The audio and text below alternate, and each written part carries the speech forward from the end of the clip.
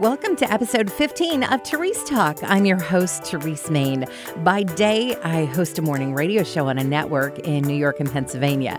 By night, I'm a podcaster. And if you're a woman like me who loves Jesus and just wants to serve her family and her community a little bit better, you're in the right place. It's an idea that was first mentioned on the TV show Parks and Recreation. Now, even if you're not familiar with that show, you probably have heard of Galentine's Day. It's on February 13th, and it celebrates our female friends. You know, God gave us girlfriends, not to be second to the men we love, but as a gift to cherish and appreciate. So how can you celebrate Galentine's Day, especially in a year when getting together for a nice brunch might not be possible?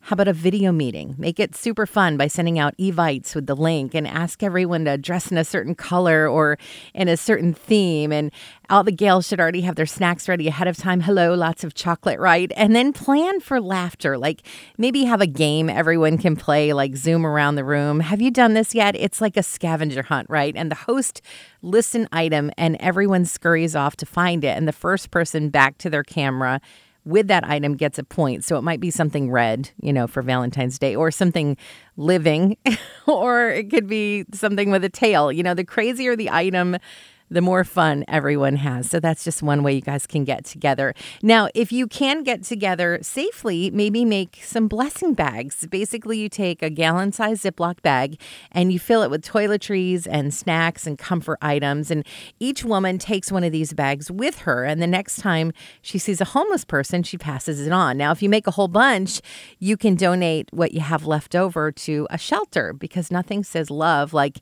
giving a blessing to somebody who needs it and who can't pay you back, right? By the way, the number one requested item in a blessing bag is clean, dry socks. Now, some other things to consider as you're making these: hard foods can be hard to eat if you don't have the greatest teeth. So like chewy granola bars, applesauce pouches, canned tuna salad is really popular. Soap and shampoo are great. And don't forget things like Band-Aids and chapstick. And this time of year, hand warmers are a huge hit. By the way, there are a ton of Pinterest boards and blogs. Just Google blessing bags, and I'm sure you'll find some great ideas.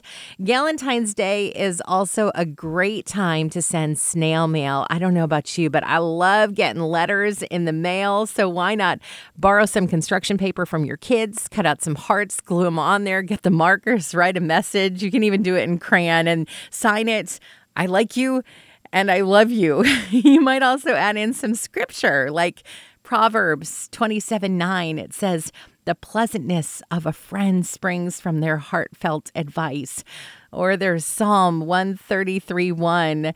"How good and pleasant is it when God's people live together in unity."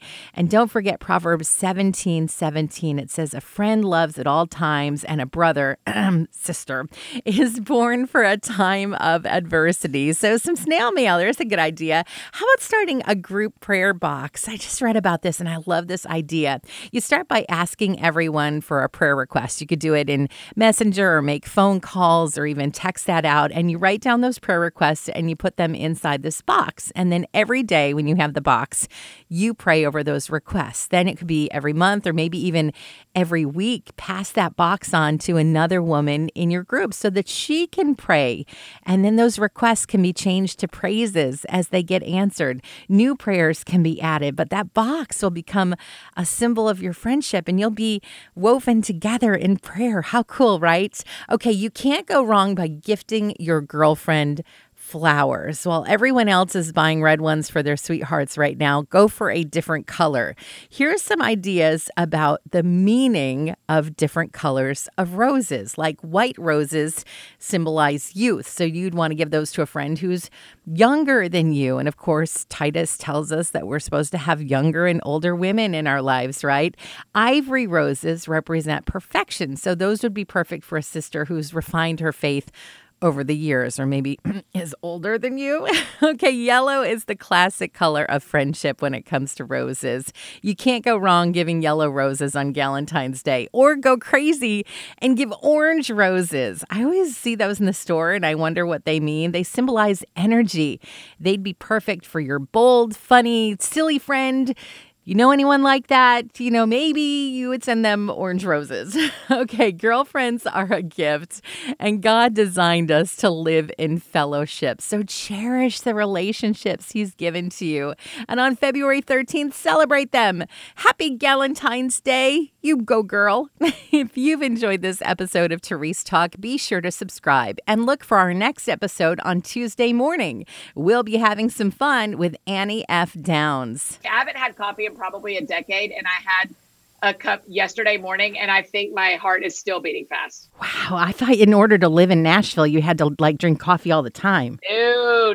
I'm a tea girl. No, I don't need that caffeine. I wake up like this. You know this. You know me. We've been friends a long time. I wake up like this. Again, the next episode of Therese Talk launches on Tuesday. If you've really loved this, consider making a gift to Family Life, the ministry this podcast is a part of. Just go to fln.org and find out more about what we do. Did you know that Family Life offers a variety of podcasts? Get up to date with Family Life news or enjoy some family time with Family Life Kids. There's If That Makes Sense, a Family Life original podcast where they talk about what life is really like as Christians in their 20s. And 10 Minutes With, an interview program with faith-based artists and speakers. They're all free and on demand at fln.org/podcast.